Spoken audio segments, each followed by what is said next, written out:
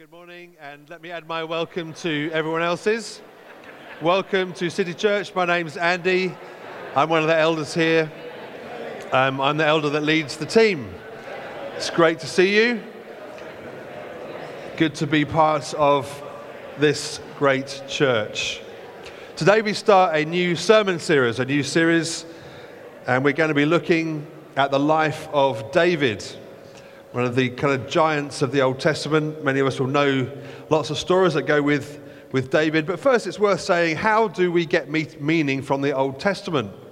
It's kind of the big chunk of the Bible that no one ever reads. But actually, it's very, very important. And it's written in a very different way to the New Testament. The New Testament, particularly the letters of Paul and Peter and others, are tightly argued. And line by line, they're rich with things for us to understand. And the Old Testament's not written that way. So the Old Testament, the communication often comes through the stories. And the stories take longer to communicate something. So you tend to have to read a bit more of the story to extract the meaning. And the story often carries the meaning. So you're not trying to say this story is a metaphor for this. The story itself is the meaning. And that's how God has communicated through the Old Testament. So you do have to read a bit more. But what you find is, because it takes so long often it's a nation who's learning a lesson, it takes so long for a nation to learn a lesson. Sometimes it's generations, and it's the same bit of communication that God's doing to the nation. It's the same thing that he's teaching them, that we ought to take notice that it took them sometimes generations to learn one thing, and recognize the challenge that is to us to sometimes learn the same kind of stuff. So we're going to be in 1 Samuel today, and the story of David can be found in 1 and 2 Samuel and early Kings, which are in the Old Testament. Now, these things were written 1,000 years before Jesus, so over 3,000 years ago. But I think we'll see this morning that the communication, the lessons that we learn are bang up to date for 21st century Bristol. That's the amazing thing. One of the amazing things about God's Word is that although it's very ancient, someone said once, it's called the Old Testament and the New Testament, but that can be a bit misleading. It should really be called the Old Testament and the most recent Testament, because New Testament tends to... Do you get that? No, obviously not. Never mind. In other words, it's not that new. You know, the New Testament's pretty old. Someone's laughing. Thank you so much. Dave. 1 and 2, thank you. 1 and 2 Samuel is where we find this story.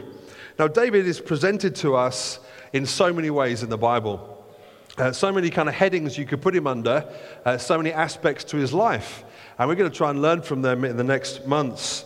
So he was, first of all, a son, but he was also a shepherd and a worshipper.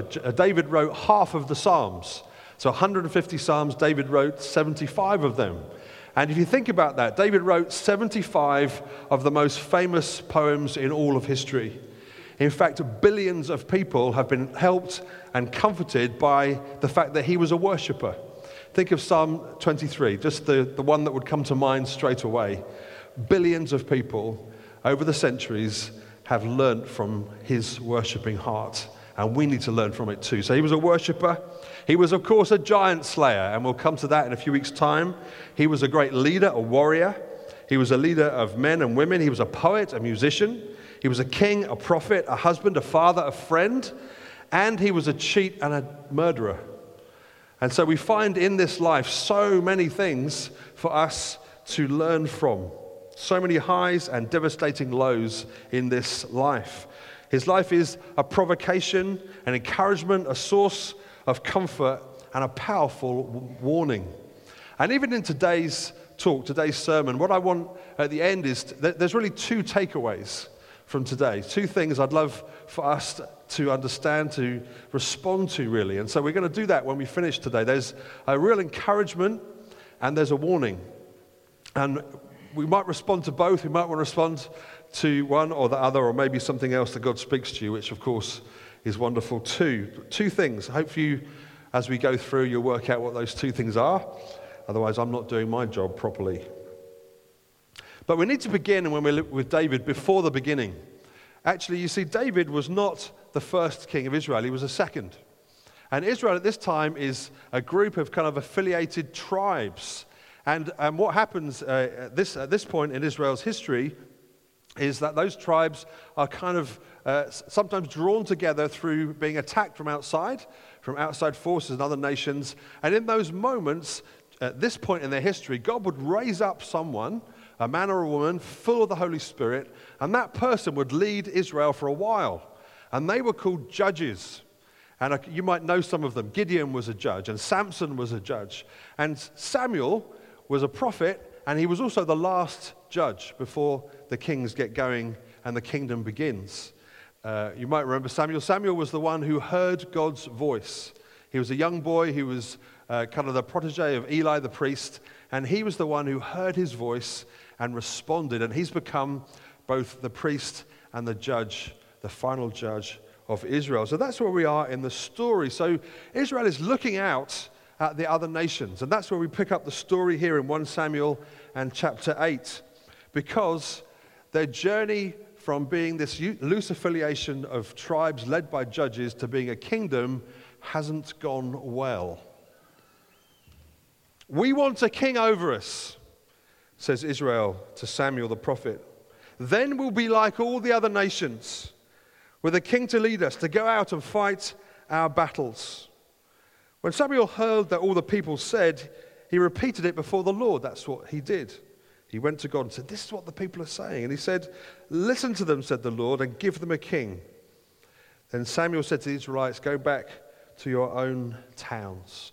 And here we find at the beginning of the story, before the beginning of David's story, the heart of the error that Israel is falling into. And the error is not that they were asking for a king, because actually in Israel's history, there was promise of a king. Right, way back in Genesis, God promised Jacob, who was the forefather of of this tribe, and God said to him, "Out of you will come a great nation, and kings will come in your line." He said that in Genesis 35. So it wasn't the problem wasn't they asked for a king, it was the kind of king they wanted. And the kind of king they wanted was a king like all the other nations had. Give us a king like they've got a king. I want a king like that. So what they were doing, what this nation was doing, this loose affiliation of tribes owned by God, is they were looking beyond the presence of God and saying, with envy in their hearts, we want to be like them. We want a king like they have a king. You see, Israel was unique and special in all the earth. They were the only nation that had God dwelling with them. That was their unique moment. They weren't the strongest, they weren't the biggest, they weren't the smartest, but they had God with them. God was dwelling with them. That was their unique moment. That was the thing that God was going to use to bless all the nations. Way back again in Genesis, God promises Abraham this promise that God put in their hearts that actually tumbled through the ages even to us. He said this in Genesis 12, "I'll make you a great nation. I will bless you and make your name great, and you will be a blessing. I will bless those who bless you, and whoever curses you, I will curse. And all the peoples on earth will be blessed because of you." That was God's intention, that they would affect the nations around them. But look what's happened here. The exact opposite has happened. They're looking enviously at the kingdoms around them, saying, we want it to be like that. Our lives would be better if we had a king like they have a king. So the blessings that were supposed to flow into this nation and out to the nations around had stopped. And now they were saying, we want it like they've got it. Thank you very much. The essence of the relationship that Israel had with God was through the law. They had to obey these laws and rules, but it was God himself who was the source of the blessing. And that blessing was to flow to others. But they were looking enviously at the nations around that surrounded them. They were, rather than setting an example, they were desiring the trappings of this secular kingdom. Give us a king to lead us. They wanted the glamorous figurehead of a king. That's what they wanted. Let's have this glamour.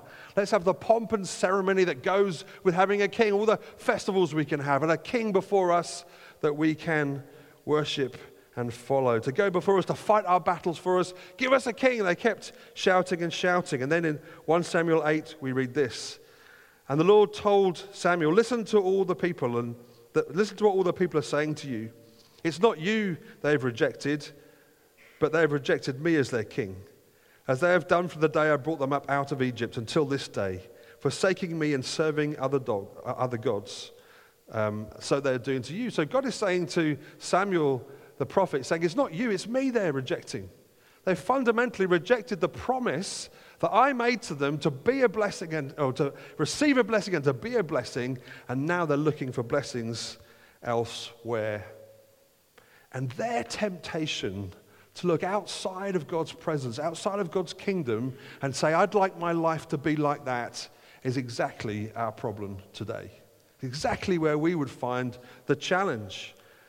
We can look outside of God's kingdom into a world that has no intention of following God and conclude, yes, please, I'd like that. Thank you very much. Life would be better if it was more like that. That's what they said. That's what we can say today. I want what they've got, says envy in my heart. I want my life to be like that person's life. I want to have what that person has. I want to know who that person knows. I want to hang out with the people that person hangs out with. I want to be known like that person is known. Actually, social media is absolutely designed to bring envy to us. Absolutely. That's the fundamental design of the platforms, is to make you envious of the lives of others. And God says this is an incredibly damaging thing for you. This will damage you. If you give in to this, if you give in to envy in your heart, it's going to destroy you. And we might say, well, this was a long time ago. How can it have anything to do with social media today? Well, let's bring it into the New Testament at least, shall we? Or the most recent Testament. So in James, Jesus' own brother says this: who is wise and understanding among you? Let them show it by their good life, by deeds done in humility that comes from wisdom. But if you harbor bitter envy and selfish ambition in your hearts, don't boast about it or deny the truth. Such wisdom doesn't come down from heaven, but is earthly, unspiritual, demonic, says James. For where you have envy and selfish ambition, there you find disorder and every evil practice. James is saying envy is a gateway drug. He's saying it opens the door into other things. If you harbor envy in your heart, if you let it grow in you, it just leads to a dustbin of disaster. All these things that he puts in the dustbin, just selfish ambition and disorder and every evil practice, it's like a dustbin of rubbish. And he's saying the way you dive in there is through the gateway of envy. And Israel's going to find this out to their peril, and it's a warning to us. The trappings of the king, like other nations for Israel here, were this show of wealth and strength. Things which, while externally impressive, had no eternal value whatsoever. To have a king it didn't serve them at all. They had God's presence. But give us a king, they said. We want the trappings. We want the externals. God warned them again and again. This is what a king will do for you. This will be the fruit of your envious longings. They will rule over you. It will be harsh and cruel. And they said, give us a king. Envy had taken over. It was almost like they were unable to think logically, to respond to what God was warning them about. Why? Because envy had taken root. And it did with them, and it can with us. You ever felt that way? I know I have. I want that thing. I don't care what it takes to get it.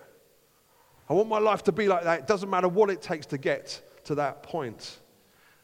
God is warning Israel. It'll do something really bad to you. If you follow this route, it's going to destroy you. It's going to harm you, damage you. But they didn't listen. In 1 Samuel 8:19, we read this. But the people refused to listen to Samuel. No, they said, we want a king over us. Then we shall be like all the other nations, with a king to lead us and go out before us to fight our battles. Then Samuel heard all that the people said. He repeated it before the Lord. And the Lord answered, listen to them and give them a king. So God gave them what they wanted, even though it was going to damage them. One of the most sobering verses, I think, in the New Testament is found in Romans in chapter 1, where Paul is describing a life that isn't God-focused and God-centered, a life that rejects God altogether. And he writes this in Romans 1:28. They didn't think it worthwhile to retain the knowledge of God, so God gave them over to a depraved mind, so that they did what ought not to be done. And they've become filled with every kind of wickedness, evil, greed, and depravity. They're full of envy, murder, strife, deceit, and malice. And it says God gave them over. And in Psalm 106, we read something different. It says God gave them what they asked for. And actually, it says in that psalm that it wasted them away. It began to waste them away on the inside. God gave them what they wanted. And so Samuel the prophet anointed Saul as the first king over Israel. And just as the people had demanded, Saul was the man all about externals. They asked for a rock star, and they got a rock star.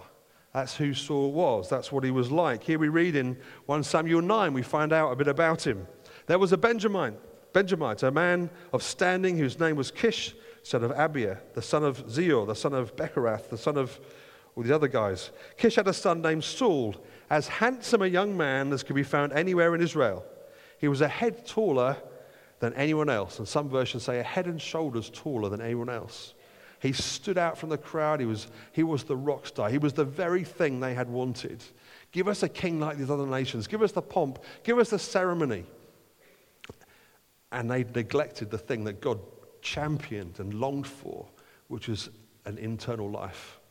And so they got the rock star who had almost nothing about him within. The head and shoulders man is who they got.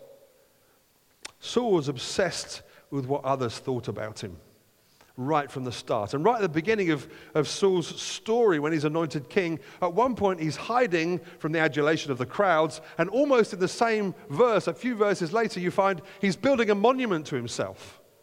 It's a disaster inside. This is not the person that should be leading God's nation.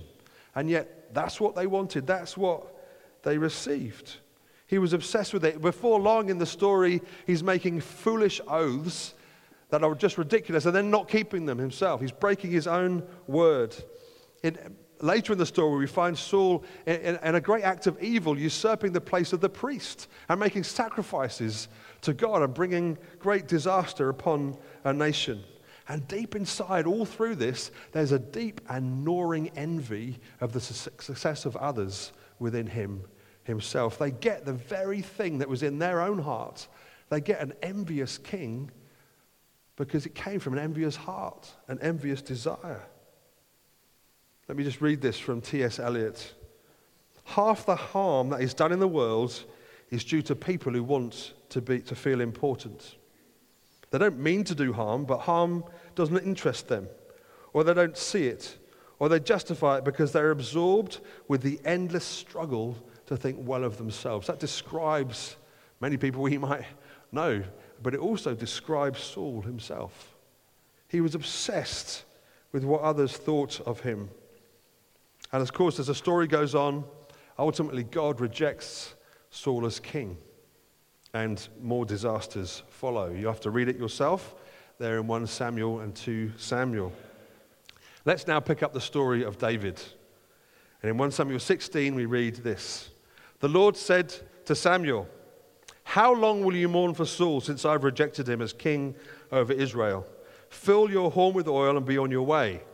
Now that's a strange phrase, isn't it? But actually it would be like a ram's horn full of oil, and that oil would be the anointing oil. So that's how they made kings.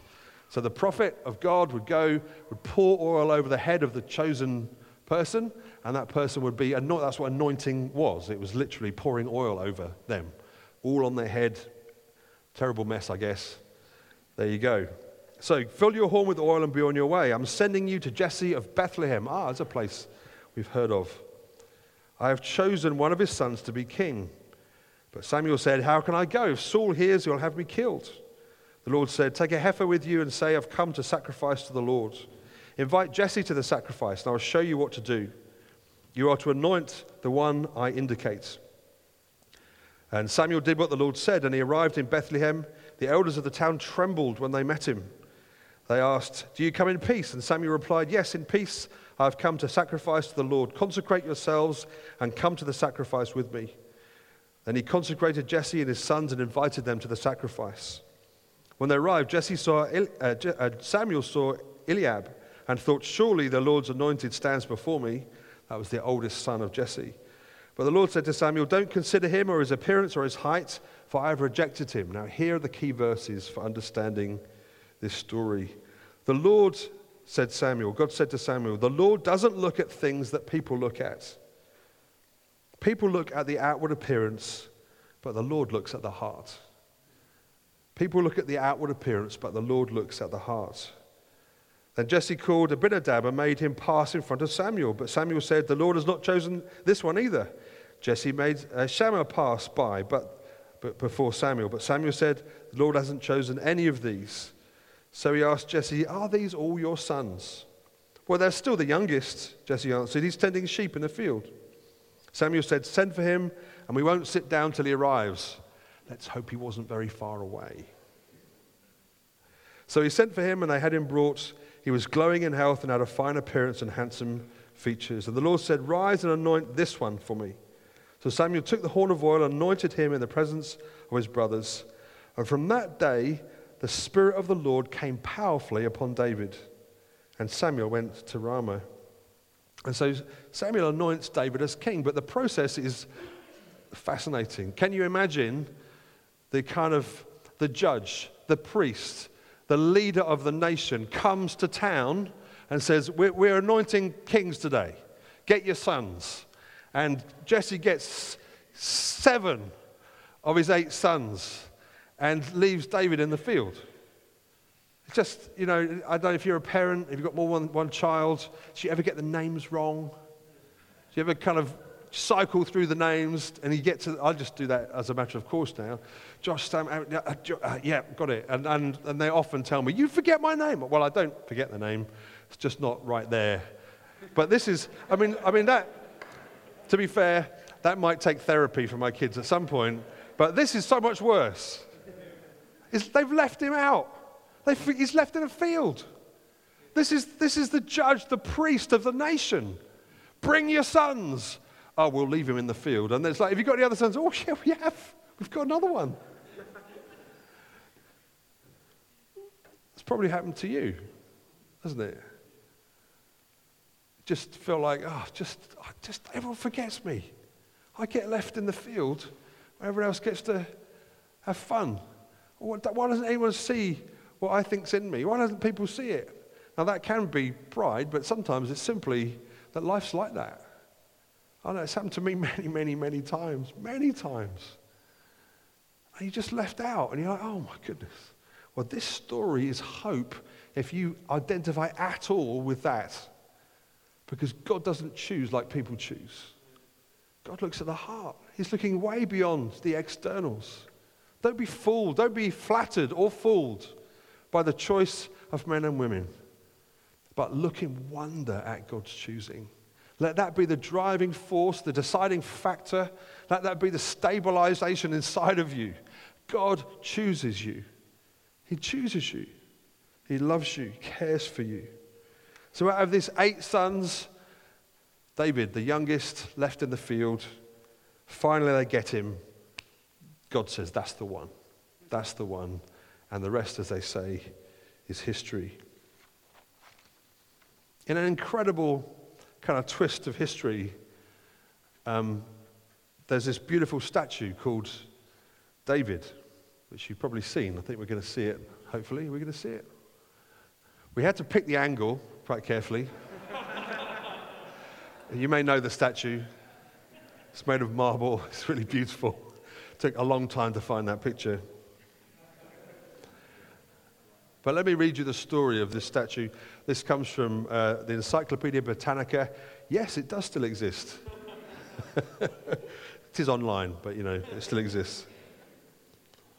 At the start of the 16th century, the committee of officials in charge of the decoration and maintenance of Florence Cathedral had a tricky, unfinished project on their hands.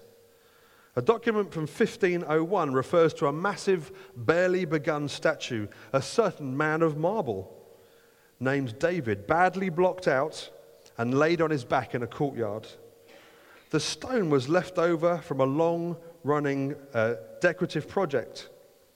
In 1408, the committee had decided to decorate the roofline around the dome of the cathedral with massive statues of biblical prophets and mythological figures. The first two had already been put in place in the early 15th century. They were the statue of Joshua, sculpted in terracotta by Donatello. That's not the Teenage Mutant Ninja Turtle, that's the actual Donatello, okay? They'd painted it white so it would look like marble. Then the statue of Hercules was sculptured by one of Donatello's students, and they were in place. But a statue of David, the hero who had slayed the giant Goliath, had been ordered in 1464. The commission went to Agostinho, and a huge slab of marble was extracted from the quarries of Tuscany in Italy for the project. For unknown reasons, Agostinho abandoned the project after doing only a little work, mostly roughly around the legs, the bits you can't see there. Another sculptor, Rossellino, was hired to take over the project in 1476, but he backed out almost immediately, citing the poor quality of the marble. Modern scientific analysis of the marble have confirmed that it is indeed of mediocre quality. And left without a sculpture, but too expensive to throw away, the massive slab laid out in a field for a quarter of a century. In the summer of 1501, a new effort was made to find a sculptor who could complete the statue. The 26-year-old sculptor Michelangelo was chosen and given 2 years to complete it. Early on the morning of the 13th of September 1501, the young artist got hold of the slab and extracted the figure of David in a miraculous process that the artist was later described as bringing back life from one who was dead. It's an astonishing story that reflects so much of David's story himself. There you have this huge slab of marble that was so flawed that these skilled artists said nothing can be made of this and rejected it again and again, eventually leaving it out for 25 years in a field. And finally, the master artist, Michelangelo, gets his hands on it and extracts this, maybe the most beautiful of all statues ever to be created. Millions and millions have marveled at it. In fact, some would say the shape and the form is actually because of the flaws in the marble. The way it's built, the way it's designed, the way he looks, the whole thing is because it's a flawed piece of marble. That's why it's the way it is. And so God chooses us, flawed and often dismissed by others, sometimes literally left to rot, left out. God says, no, I'm choosing. And the many artists, and maybe yourself, think, well, what could be made of me? And God says, the great master artist, I can do something that is to do with my wonder, to do with my skill, to do with bringing glory to me. And he can do it in you. And that's the story of how David came to be chosen. It's a story of God's gracious choosing. And it's a story that we should take great comfort from, because God doesn't choose like others choose. He chooses from a gracious, loving heart.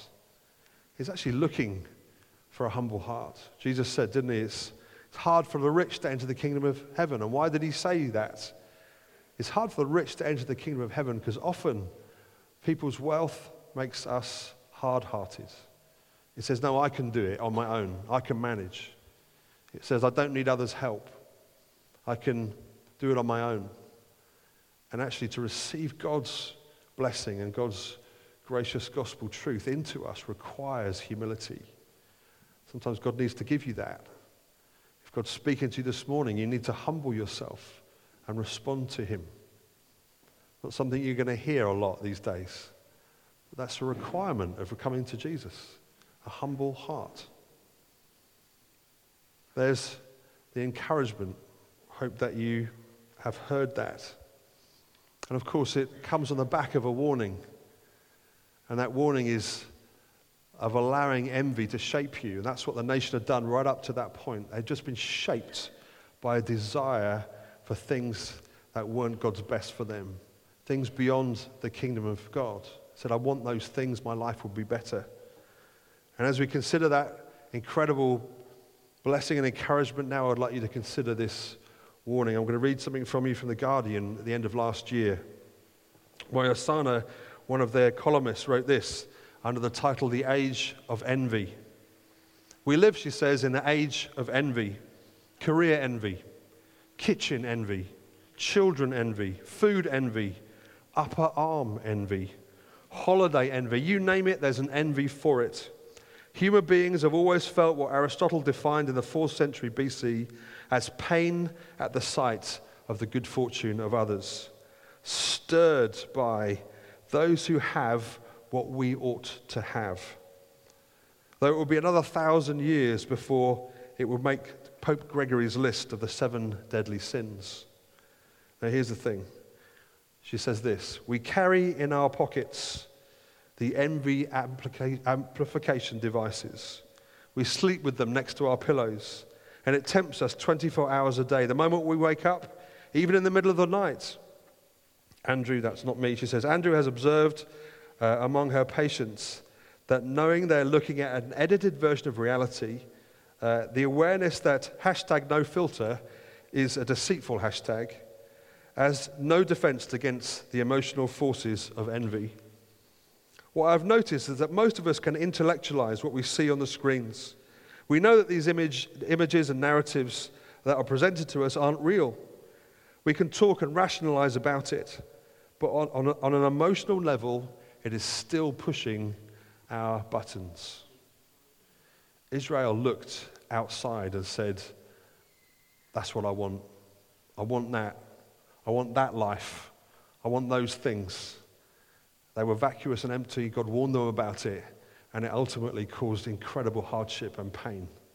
We can do just the same, and we don't have to look far, sometimes just into the palm of your hand. Don't let envy shape you. Don't be shaped by envy. Reject it. You might need to repent of it. Run from it. There are chapters after chapter after chapter of 1 Samuel, and the lesson that the nation is learning is don't be shaped by envy. It's sobering, brothers and sisters. Don't be shaped by envy. We have so much better on offer. Don't fill your heart with the desire to have what other people have that God is not giving to you. Don't do it. It will damage you like it damaged the nation. You'll make bad choices like they did. Fill your heart with what? With one who can deliver. The one who does fulfill his promises. With our great Lord and Savior. Fill your horizons with him. Let the palm of your hand be full of the words of Jesus, not full of the lives of others. Let's stand. What we're going to do is we're going to take communion together. Now, communion is a meal for believers. It's a meal for people who say, yep, Jesus, he's my Lord and Savior. It's not for believers who are behaving themselves, by the way. It's for believers. And so if you, the Bible also says, if you've got anything against anyone,